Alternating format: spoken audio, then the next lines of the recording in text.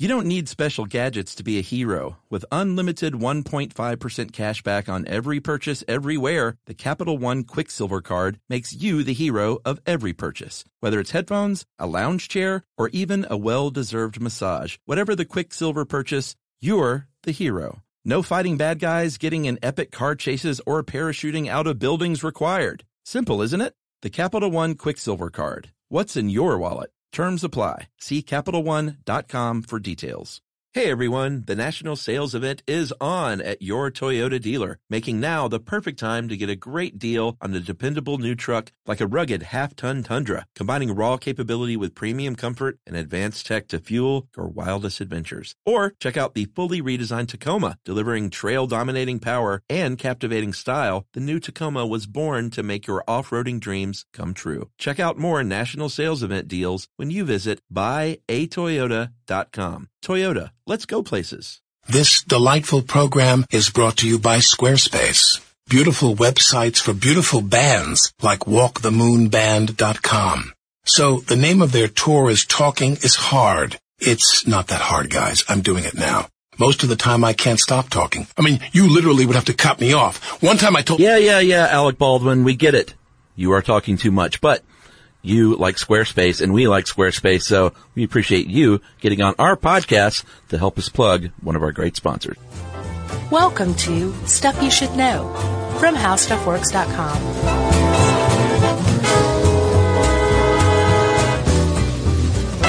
Hey, and welcome to the podcast. I'm Josh Clark. There's Charles W. Chuck Bryant, and Jerry's here, and it's Stuff You Should Know from the future, but not really. How you doing? I'm fine. Well, good. That's good. I enjoyed this topic. I thought it was kind of neat. Yeah, it was funny, like, when you're reading about futurology and futurologists, aka futurists, you tend to want to make it, like, more than it actually is. Yeah. And when you look into the topic, it keeps having to be beaten down just because of the name alone. Yeah, you sound like a little bit like a wackadoo. A wackadoo. You say you're a futurist. A seer. Yeah. And, you know, sometimes they're using these really neat techniques to predict the future. They're talking about some really mundane stuff. Yeah. Boring stuff. Economic forecasts, things like that. Ugh. How much oil will be left in 30 years, Yeah. that kind of thing. But then on the other hand, if you're a futurologist, you may also be tasked with figuring out what technology we're going to be using in 30 years, Yeah. or, you know, what color the shiny jumpsuits we're all going to wear will be, that kind of stuff. Yeah, I think one of my favorite things is to look at past future predictions. Yeah, it's fun. Yeah, there's nothing that'll make someone look less knowledgeable than going back to what they thought the future would look like in the year 2000, right? Like back in the 1930s or 40s, or sometimes some of those things happen. Yeah, and then it's amazing. Yeah, then it's like, wow, you know, because sometimes to this. These guys are like really, really dead on. And I was reading an article, I think it was in Harvard Business Review, and it was a post by Paul Sappho, who runs a venture capital firm, I believe, called Discern. Yeah. And Paul Sappho was saying, like, he was trying to get across that sci-fi authors and futurologists, their paths overlap quite a bit, but really there's pretty big distinctions. And even in this article, they got lumped in together. Yeah. Because sci-fi writers do definitely use futurology techniques, but Paul Sappho was saying, like, yeah, but a real futurologist, you have to use logic. Whereas if you're a sci-fi writer, you can just use your imagination. You don't have to back it up with anything. Yeah, if you're a futurologist, you have to use logic that makes sense to the whoever's hearing your prediction. Yeah, and I think that's one reason why some sci-fi writers have been right on the nose with some future predictions, because they're not hampered by logic, and they can just free form, you know? Yeah. But then it's just a lucky guess. No, I don't think so. I think they're still applying a lot of the same rules of futurology. Yeah. But they're just not bound by, you know, the laws of, well, not the laws, but, you know what I mean. The laws of logic. Yeah, exactly. Yeah, I'm with you. But that's the best science fiction, though, I think, is something that logically makes sense. Yeah. But, because then it's just fantasy. Yeah, that's true. So futurology is recognizing and assessing potential future events. I could have sworn Jonathan Strickland wrote this, by the way it read. Yeah. But it was not. No. It's very Strickland-esque. Nicholas Gerbis. Yeah. That's Strickland's alter ego. I wonder if it is. I've never met this Nicholas Gerbis. But the point Gerbis makes, which I think is good, is it's a product of our times in many cases. Like, depending on where we are as a society, and like, he makes a great point, during the Civil War, there probably weren't a lot of, like, rosy predictions for the future. American Civil War. Sure. But in the Gilded Age, people are a lot more optimistic, so they may have, it's a whole different deal. Like during the Cold War, for instance. Right. A lot of paranoia, a lot of cynicism. Mm-hmm. Probably not going to be a rosy outlook for the future. Right. Like during the Gilded Age. When it was rosier. Yeah, way more optimistic than the Cold War. Which is kind of ironic because the Gilded Age didn't have anything to be optimistic about. They were just pretending. Hence the name. Yeah. The thing is, what you've just said, though, is kind of an argument against futurology. Because one of the big critiques of it is that a futurologist, they're not doing anything. Even if you're commenting on the past or the future, you're still really commenting about your present, your contemporary time, because that's what you... Or recent past. Sure. Yeah. That's what you've lived through and experienced. That's all you can really reflect on. And futurology seeks to go beyond that. Well, yeah, that makes sense, though. If you, like, look at this thing that is happening now, or just happened, then what is going to be happening in that thing in 10 years? Right. And it's a lot of times based on how the direction it's currently going. Yes. Okay. So, Gerbis gives a good example that the cell phone grew out of the telegraph, which ultimately is related further back to the smoke signal. Sure. Right? Yeah. But if you were a futurologist hanging out around somebody who was sending smoke signals, would you be able to predict the cell phone? Probably not. Probably not. Could you predict the impact of the automobile or the highway system? Right. Maybe. But would you predict that people would have sex in the back seat of a car? Because it provides a little... Well, I don't think they did. Or urban sprawl. Yeah, could you predict exurbs and edge cities just because the highways got built? Yeah, and not a lot of people did, even though a lot of people said there's going to be horseless carriages one day. And they're going to change things big time. People are going to be able to move around a lot more. Yeah. But that doesn't mean that everybody saw every result of the automobile. It was a game changer. Yeah. Is what you could call it. Agreed. So, what we're saying here, and if it sounds a little weird that we're at once supporting and criticizing futurology, that's basically the fun thing to do when you talk about futurology, is to criticize it and be awed by it, because a lot of times they really are super right. That's right. Futurology has been around for a long time. Since people were writing fiction, there were people predicting the future. Right. But as far as things didn't really get going as far as it being meaningful until after World War II, when the U.S. started developing technological forecasting. Basically, like, it was really important to try and see where things were going militarily. Right. Because it was super expensive to develop new technologies. It could take a long time. So they started thinking, hey, we need to get some people on board that can kind of hopefully predict where we're headed here so we can make the right decisions. Yeah, because if it takes a really long time, like you said, to develop a weapon, by the time you have that weapon deployed in the field, you're going to need to know it's not already obsolete. Right. The only way to do that is to predict what kind of warfare you're going to be engaged in. Yeah. Because this is a time, like at the end of World War II, so many inventions came out of World War I and II, war machine inventions, that things were changing so quickly that there was actually, you can kind of put modern futurology into the lap of one guy, an Air Force general named Hap Arnold, who saw that things were changing so fast that his Air Force needed to basically predict the future and see what direction it needed to go. Right. So he looked around and he started tapping people to do that. One of the first people he tapped was a scientist, an aeronautical engineer named Theodore von Karman. Yes, he was a super smart dude, and he led a team that did predict a lot of stuff, like drones, and as far as, the military using drones, not your uncle who flies it around the neighborhood right. just to film stuff. He predicted the rise of Brookstone. Target-seeking missiles, supersonic aircraft, and even the atom bomb. All of this was in one report. Yeah. To Hap Arnold. Like, this crazy. is, and this guy knocked it out of the park, but, he and his group were very much limited to small academic and military circles. Like, the general public wasn't aware that this was going on. But his group, von Karman's group, so accurately foresaw the direction that that modern warfare was going. Yeah. That you can very easily make the case that, no, he basically created a roadmap to the future that the Air Force followed.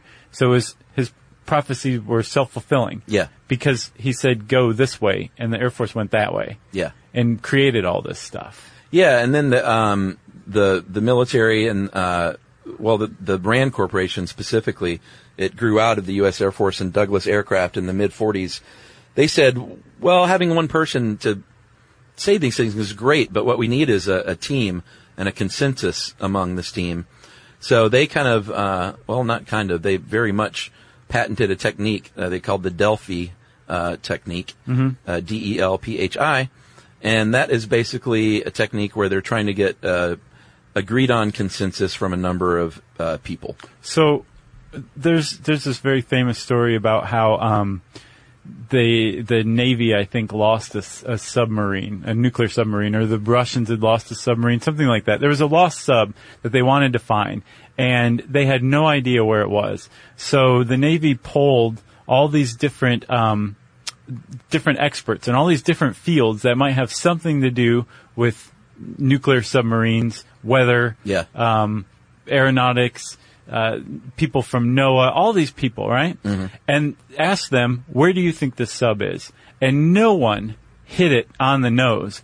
But when they basically used statistical distribution of these various opinions, guesses of professionals, it led them right to that sub.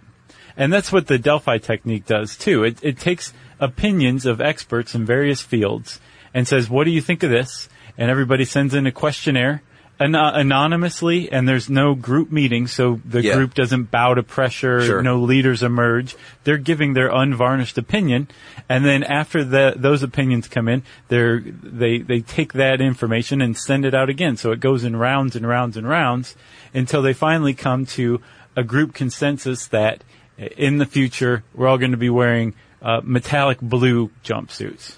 Yeah, and what they're doing is generating what's known as a scenario. And a guy named Herman Kahn, Kahn, worked with Rand in the 1950s. And he's the one that kind of coined the term scenario as it applies to futurology. Right.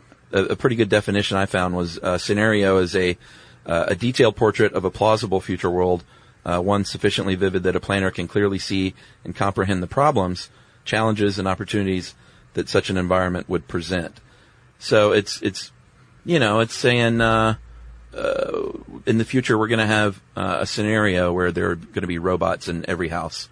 Yeah. Yeah. And one of the biggest ways that they work on scenarios is, with something called backcasting, which is starting at the end, which is you got a robot in every house. Right. And then go backwards. To how you got there? Yeah, to how you got there. Brilliant. Yeah. Makes sense. Yeah. And scenarios, that's a pretty cool scenario. They can also be as mundane as running a fire drill, where you're envisioning the fire broke out in the high school gym. Right.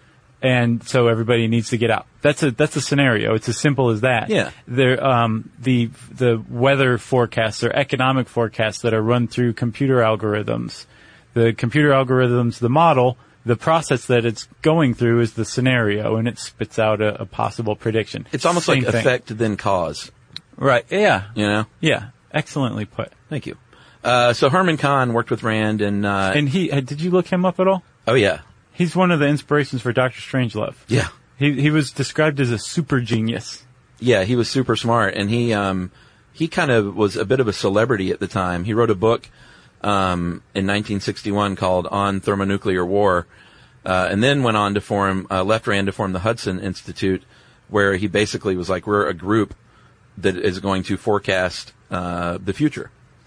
So, and it was a super popular book. Yeah. And it spawned a lot of other books, similar books. Well, we need to take a break, but we'll get right back to this in a second.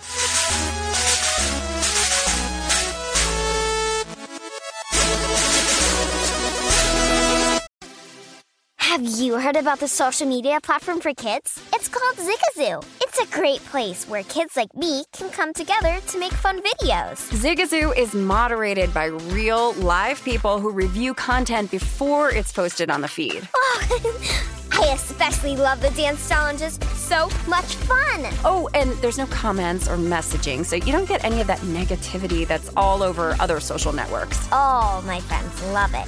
I love that it's KidSafe COPPA certified. I don't know what that means. It means it has built-in privacy protections for your online data. That's great, but I wouldn't be doing Zigazoo if it wasn't fun. She would not be doing it if I didn't think her data was safe. Zigazoo, the world's largest social network. For kids.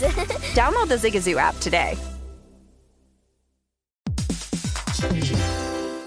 Hey everybody, it's time to talk about Squarespace, and in particular Squarespace's Fluid Engine, a next-generation website design system only from Squarespace. It makes it easier than ever for anybody to unlock unbreakable creativity. That's right. That's because you start with a best-in-class website template, then you customize every design detail with reimagined drag-and-drop technology for desktop or mobile. You can stretch your imagination online with Fluid Engine, built in and ready to go on any new Squarespace site. Yep, you can use your site to easily sell custom merch through your online store. You can upload, organize, and access all your content from one place with your asset library. And those amazing website templates are all flexible, with designs for every category and use case. That's right. So just go to squarespace.com/stuff for a free trial. And when you're ready to launch, use the offer code STUFF to save 10% off your first purchase of a website or domain.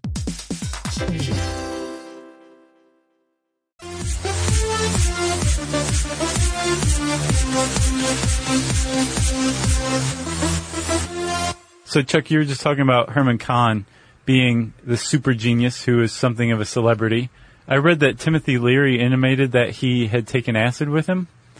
I believe it. He was a part of the inspiration for Dr. Strangelove. And this book that he wrote called The Year 2000, A Framework for Speculation on the Next 33 Years. Yeah.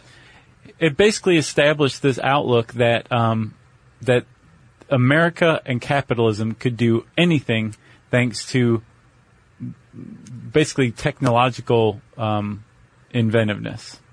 Yeah, let's hear some of these. There was a list in that book, 100 technical innovations very likely in the last third of the 20th century. 100. Some of the first 10, multiple applications of lasers. Boom. High-strength structural materials. Nailed it. Wouldn't you think? Alloys. New or improved materials for equipment and appliances. Nah, that's easy. Yeah. Anyone can say that. Sure. There'll be better material in the future. I predict that now for 2050. Longer range weather forecasting, more reliable weather forecasting. No, I don't know about that one. I think that was a miss. How about this? Here are a few of the other ones. New techniques for cheap and reliable birth control, for sure. Yeah, the pill. I don't know if the pill was around. We should do a whole thing. It may have been the same year, because it came out in 1967. Was it? Yeah. Well, this book came out in 1967. Right. Widespread use of nuclear reactors for power. Duh. Improved capability to change sex of a children or adult. Gender reassignment. We did a great episode on that. Pervasive business use of computers. Yeah, they're all over. Personal pagers. Yeah, they came and went. And then one of the other ones was home computers to run households and communicate with the outside world. Yeah, the Internet of Things. Yeah. They also predicted the rise of the credit economy. Oh, really? Yeah, that we currently are in. Interesting. Yeah, so and that was just like a list like a sidebar, basically. Yeah, in this book. In this book. But the whole idea that America and capitalism in the West could invent its way out of any problem we possibly ran across in the future was the premise or the position of this book, and it caused an enormous furor in academic circles, and not just academic circles, because this book was one of the first to introduce to the public that there were such things as think tanks like RAND. Yeah, and or that the Club of Rome. Yeah, and that these people were sitting there thinking about the future and were writing books about it, and it kind of became a hip thing. But the Club of Rome was basically diametrically opposed to the outlook that Herman Kahn had. And the Club of Rome was a business consortium that conspiracy theorists say is basically the seat of the New World Order. They're still around. They are. And the Club of Rome basically said, no, we are establishing the gloom and doom camp that there is such thing as resource depletion, overpopulation, and we are basically doomed. Yeah, I mean, we've covered this a lot on the show, different people that have made wild predictions about we're going to run out of this by this year. Like Thomas Malthus? Yeah, very Malthusian. Mm-hmm. One of the books that came out of the Club of Rome in 1972 was called Limits to Growth by Donella H. Meadows, Dennis Meadows, Jürgen Randers, and William Behrens at MIT. And they had a very dire apocalyptic outlook of the future, as did a lot of other people at the time. And a lot of these were way off base, a lot of these dire predictions. Right. You know, it's happened over and over again. Yeah, and so on the Club of Rome's website, they defend the limits to growth. Or no, not the limits to growth. The limits to growth book, basically saying that it's often miscited as predicting the collapse of civilization. Yeah. Due to renewable resource overuse. Right. And it doesn't do that. But they did use these same kind of techniques that Herman Kahn and some of his other colleagues were coming up with by taking population information, food production data, industrial production, pollution, and non-renewable resource consumption, and then running scenarios through this model that they built using computers. Right. And coming up, the scenarios they came up with were kind of grim. The thing is even though they missed the mark, they still helped establish a very young idea that you can't just throw your McDonald's styrofoam on the ground. Right. You can't drive a car that gets 2 miles per gallon. Right. Like, we can't live like everything is just forever abundant, that there's no such thing as scarcity. Yeah, it's a double-edged sword, though. Like, I totally agree. But then it also, when you're wrong about these things, it gives cynics something to point to say, well, we didn't run out of oil in the early 1980s like you said we would. And so why do anything about it? Yeah. I mean, man, that is a great point. It's a very great point. But at the same time, what you're seeing here between the limits to growth and the year 2000, we still see this today with climate change. Oh, yeah. You know, it's like, let's do something about climate change. The other people say, no, we can invent our way out of it. And besides, if we do something about climate change, it's going to mess with the economy. Right. And these people are saying, forget about the economy. We are all going to die. Yeah. Or not necessarily forget about the economy, but maybe you can do both. Right. You know? Yeah. You know, my whole deal with that has always been just like, why take that risk? Well, we humans aren't very good at, like, preparing for future risk. Which is, I think, one of the reasons why futurologists are so revered and awed, but also mocked and scorned. Because they're doing something that's almost flies in the face of human nature. Yeah, you're really putting yourself out there when you predict some of this stuff. You are. There was one other episode that just reminded me of the 10,000-year clock. Oh, yeah. That was a great one. Yeah. So, the military, the United States military obviously has used it for years. Then beginning, when was this? In the 60s or 70s that business got into it? So in 1972, I think Royal Dutch Shell somebody at the top heard that there wasn't going to be any oil by 1985, and they went, what? Yeah, businesses basically said, wait a minute, there are people that can actually use models to determine what the future might look like. Right. How can we use that to make money? Well, let's throw money at them and find out. Exactly. A couple of other places too that were nascent think tanks, like RAND was the Stanford Research Institute Futures Group and the California Institute of Technology. Yeah. Early, like, kind of think tank breeding grounds. Just smart people walking around thinking about the future. But that wasn't enough. You can't just say, this is what I think it's going to be like. You have to back it up. And we'll talk about how they back it up right after this.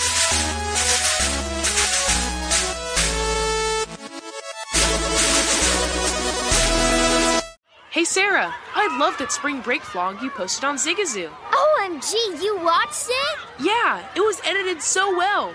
I think you're so talented. Social media interactions are only positive when you use Zigazoo. Zigazoo is the world's largest and safest social media network for kids. Your kids can upload their content and see what their friends are up to. With Zigazoo, they can create videos, enter to win prizes, and try out the latest dances and trends. There's no commenting, no text messaging, and everything is 100% human moderated.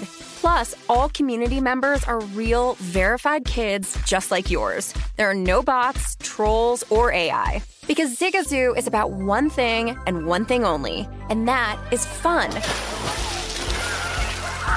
Try out Zigazoo this spring break and let your kids share your vacation vlogs and best edits with their friends safely. Download the Zigazoo app today. That's Zigazoo.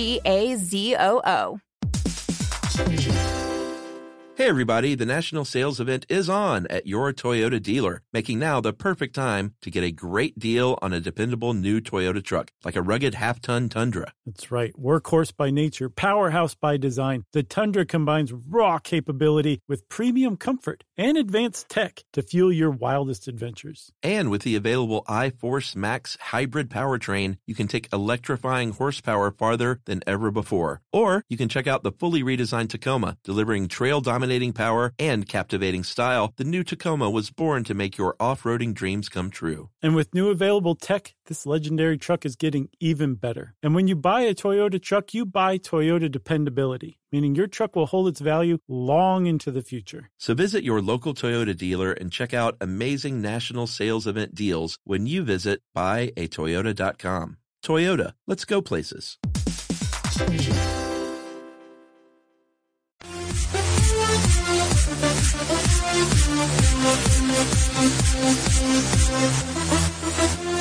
How do they back it up? Well, they use different techniques. If you're a futurist or a futurologist, you're going to be using techniques that are pretty recognizable, but the way you put them together and the things you sort out is what's going to make you successful or not successful, right? So you might brainstorm ideas. Yeah, that's probably where you start. Yeah. It's just like blue sky territory, as they say. Yeah, you imagine things using scenarios or games. Apparently game theory. But we got to do that at some point. Yeah, I've been avoiding it because Me too. it's so, like, it's a mind bender. We could mess it up really bad. Yeah. But we'll do it. That changed the futurism field tremendously when they came up with game theory, because it's a pretty good way of predicting how people will work. And that's one of the big confounding factors is you can predict something, follow every single one of these steps that we're talking about right now, and then people will just cut to the left all of a sudden. And your prediction just fell to the wayside because humanity went this way real quick. Yeah, or somebody invented a game changer, a game-changing product or innovation that nobody saw coming. Yeah, what's that called? Disruptive technology? Is it? Yeah. That's I like that. Not a bad band name. Oh, I wonder if it's out there. If so, it's made of like Silicon Valley rich guys. Yeah, this is like my side band. Right. Do you want to gather professional opinions using, say, the Delphi technique? Yeah. You want to do historical analysis? Sure. Current trends are very huge and can help you as well. And then, like you were saying, I think you call it backmasking? No. That's Turn Me On, Dead Man. Right. From the Beatles. Yeah, that's what they do. They listen to the Beatles backwards. What was it? It's not backmasking, I know. But where you envision a future and then you work your way backward from it.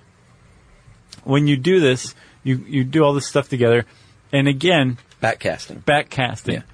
And when you're when you're using this along with computer algorithms that can model like the economy or the weather or oil consumption or something like that, you can come up with something that you could rightly say is a prediction or a forecast for the future, where we're going to be. That's right. Again, though, just things happen. Like, for example, Herman Kahn did not predict the oil crisis that came the year after he wrote another famous book. Yeah. In 1972. He wrote a response, I think, to Limits to Growth and just totally missed the oil crisis. Yeah. But how could he predict that? Because the oil crisis came out of the OPEC oil embargo that was punishment for the U.S. as being involved in the Yom Kippur War. So you couldn't see that coming. No, and that's the big problem with futurology. Yes, exactly. Our own U.S. government has been wrong. The U.S. Department of Interior announced twice in 1939 and then in 1951 that we only had 13 years of oil left. Yeah. It's so weird that both times it was 13 years. They don't like to bother people, so they wait until there's 13 years left and they sound... Is that what it is? It's just such a specific number. It is. What else? Well, we've talked about Moore's Law before. That has aged a little better than some other futurology predictions because it has been revised over the years, which is sort of a cheat. A little bit, but still. What I really meant was right. this. I think it went from 18 months to 2 years or something like that. But what's funny is Gerbis stakes his position in this article. He's saying, like, the Limits to Growth and the other Club of Rome stuff, they missed the mark because they predicted catastrophe. Yeah. And Moore's Law predicts technological innovation, so it's successful. So yeah. Clearly, Gerbis agrees with the Herman Kahn group rather right. than the Club of Rome group. I don't think it's subtle. I think you can't just say like the gloom and doom camp has just been completely eradicated or proven wrong. Agreed. You know? Yeah, Moore's Law, I don't even think we said specifically. It predicts the number of transistors on integrated circuits in computers doubles every 2 years. Right.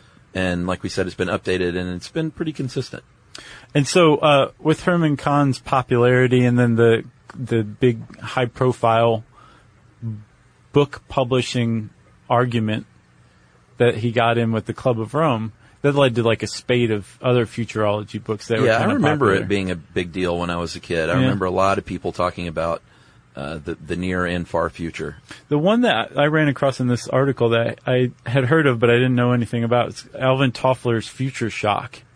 Oh, I remember that, I think. Did you read it? No. The cover, I guarantee, would just give you nostalgia, I'm sure. Oh, really? But it came out in 1970, and it predicts a future where too much rapid change, technological change and advancement, it happens too quickly, and people get all sorts of stressed and just worn out and basically have all manner of terrible reactions to it. And I'm like, well, that guy predicted 2015. So like a person's emotions couldn't handle? Yeah, we're just overwhelmed. Okay. Through too much rapid technological innovation. Happens too quick. Do you think we're overwhelmed? Like, I get stressed out by, like, say, social media or something like that. Yeah. I wonder if it's people of a certain age. Maybe. Yeah, I would guess if you're born into it, you're used to it. So it would probably more likely apply to a transition population like right. us.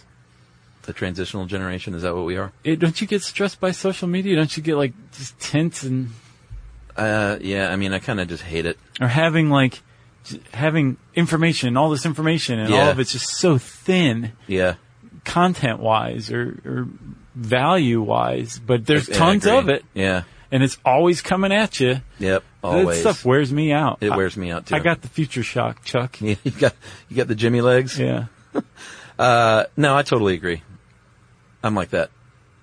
I just want to shut it all down. Just shh, everybody. Not podcasts, though. Right. That should live on. So we talked about science fiction writers and how they are easily off the hook because they're just writers, right? They're not supposed to predict the future. But they have been, you can't dismiss it because they've been on the money or close to it a lot over the years. Yeah. Because like we said, they're not hampered by the rational laws of today. They can just say whatever they want. And if they're wrong, it's like, hey, dude, I'm just writing stuff. Yes. This is fiction. Right. But a few of the highlights, Jules Verne, mid-19th century, predicted going to the moon in a spacecraft. Not only that, so he predicted it would be shot out of a cannon, basically. Yeah, to big the gun. moon. But the thing that he really got, though, was that he placed the moon shot in Florida. Yeah. Like 137 miles from Cape Canaveral, where they do launch rockets to the moon. Not bad. No, and for the same reason, too, like that it's close to the equator. Oh, is that why? That's one of the reasons why. Plus, Cape Canaveral is largely protected by the Gulf Stream from hurricanes. Like, as a hurricane comes ashore, right before it starts to get to Canaveral, it goes out again, and then hits North Carolina. Interesting. That'd be an interesting conversation to have been in on. Like, when they were picking places? Yeah, like where should we launch this? I mean, where should we put all of our money into? Right. H.G. Wells, he predicted tanks. Yeah, he was good at 1903. it. Supposedly, he was the first guy to really think of himself as a futurist. He predicted the atom bomb in 1908, aerial bombing in 1908. The name robot was actually coined by a science fiction writer, a Czech writer named Karl Čapek. In 1921, he named robots. I think the all-time winner, though, is Hugo Gernsback. And Hugo Gernsback, if you're into science fiction, you recognize his first name, because he's who the Hugo Award is named after. You may also recognize his last name, too, if you're a Hugo Gernsback fan. But back in, I think, the 1910s, he was 1911. writing? Yeah, he wrote a book called Ralph 124C 41+. He predicted everything in this. Yeah. You know what that means? It's actually a play on words. It means 124C for one another. You get it? Wow, yeah, that's great. 124C for one, and then another is the plus sign. Yeah. That alone, I was sold. Yeah. I was like, I love this guy. It's just like that Van Halen album, OU812. Exactly. So what has he predicted? He predicted solar power, like the realistic use of solar power. He predicted plastics, video phones, tape recorders, jukeboxes, loudspeakers. Tinfoil, rust-proof steel, synthetic fabrics, all in one book. And he's famous, and the Hugo Award's named after him because he wanted to make science fiction more science-based. Yeah. You know, using that same logic. So he would have been a very, like almost a father of futurology. Oh yeah, for sure. You know? Here's a few other things that, from that book. This one, to me, I'm surprised no one's done this yet. The appetizer, which is at a restaurant, in an scientifically advanced restaurant, it'll be a room that you wait in before you get your table that's flooded with gases that make you hungry. Oh yeah. Not bad. Yeah. Just have a seat in the appetizer room. Your Right. table will be ready shortly. There's like bloody fingernails scratched into the walls as people are trying to get to the other room where the food is. The telautograph, which is basically a fax machine. Okay. The Telefot, which was a picture phone. Mm-hmm. It had a universal translator where they translate any language right there in your hand. Yeah. Not bad. And then this one I love. The Vacation City was a suspended city in a domed suspended city 20,000 feet in the air that used a device that nullified gravity. And in Vacation City, no mechanical devices are permitted because it was supposed to be a true escape. That's awesome. From the mechanized world. Waiting for that one. And this was in 1911. Yeah. He predicted just that there would be a need for that. That's like that town in West Virginia, Green something, West Virginia, where the people who have electromagnetic sensitivity go because you're not allowed to have any electromagnetic stuff. Oh, really? Because there's like a radio telescope or there's something there You should that go be Amish. could be interfered with. Yeah. Yeah, you could go be Amish. Can you just be Amish? No. Like, hey, I want to be Amish. If you're Harrison Ford, you could be. Yeah, or Woody Harrelson. Yeah. Right? You got anything else? How about these predictions for the future? There's a couple in here that are kind of funny.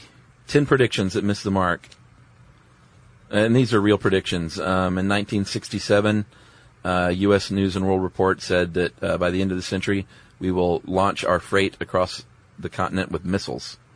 Like, you order something from Amazon in New York, Instead of having a fulfillment center nearby, Right. they just put it in a missile and shoot it to you. Yeah. Didn't happen. No, but drones are coming. Are they really? Are they still on that? Probably. Okay. In 1955, a guy named Alex Lewitt predicted nuclear power vacuum cleaners. This one I think would be pretty great. Dissolving dishes. Yeah. And asked what it would be like in the year 2000. A science writer named Waldemar Kampfert. There's a lot of 1, 2, 3, 4, 5. He's the fabulous 6 science writer with the funny name. consonants in a row. He said you would basically put your plate in 250 degree water at the end, and it would just dissolve it. No more dishwashing. Bucky Fuller predicted that Canada would be a subtropical climate because we would build a dome over it. And that didn't happen. No, it didn't. Which is strange because Bucky Fuller was a pretty sharp dude. Here's another one. Was he really? Yeah, Buckminster Fuller. Oh, I didn't pick up on that. He's who Buckyballs are named after. Really? Mm-hmm. Why? I don't. He may have invented them. I'm not sure. Huh. What's a buckyball? It's those little balls that are magnetic spheres that like you can those shape are into awesome. buckyballs. Yeah. Here's one. A Scottish geneticist that said in the 1920s that in the future, 1/3 of the babies would not be born. Only 1/3 would be born as a result of pregnancy, and the other babies would be born in a lab. Would they be grown, basically? Exogenesis. Yeah.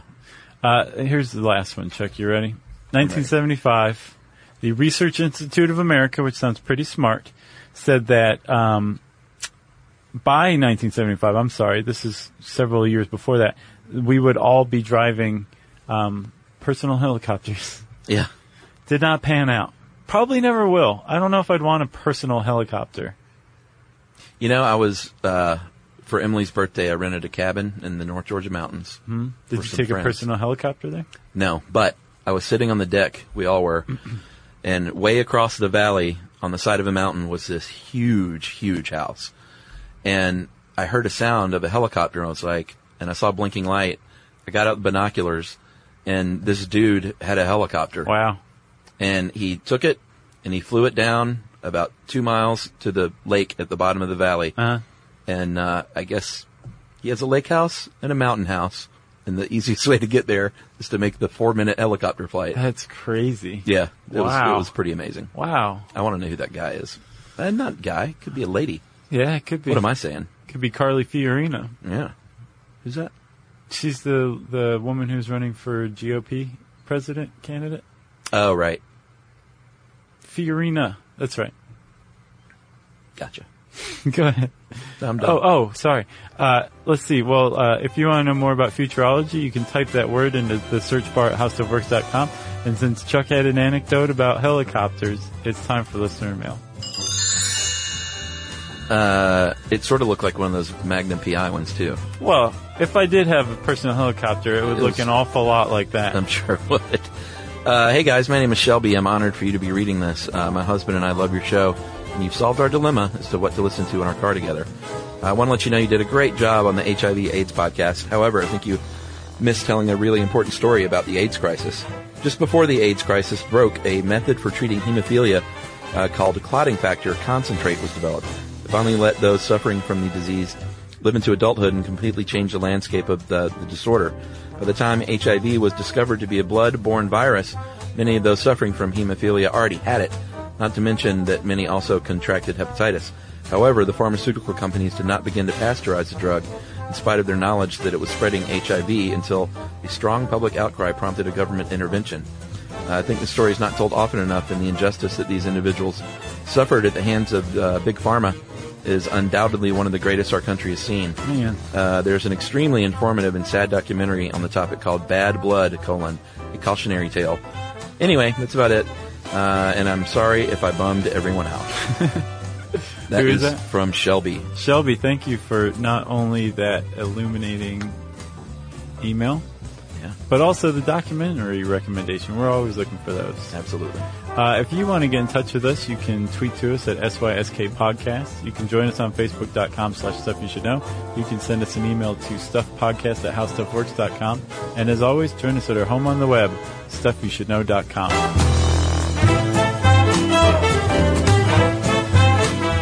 For more on this and thousands of other topics, visit HowStuffWorks.com.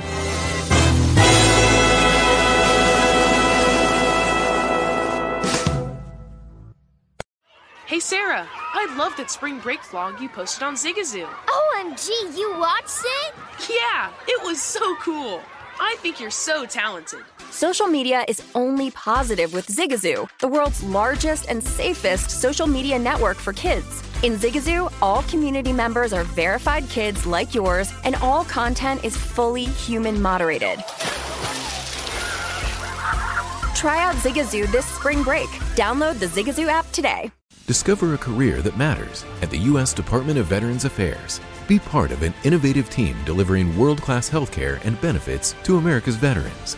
Enjoy robust benefits, work-life balance, and career development opportunities. Join a diverse and inclusive community that values your unique background and skills. A community where nearly 1 in 3 of your colleagues are veterans themselves. Apply now at vacareers.va.gov.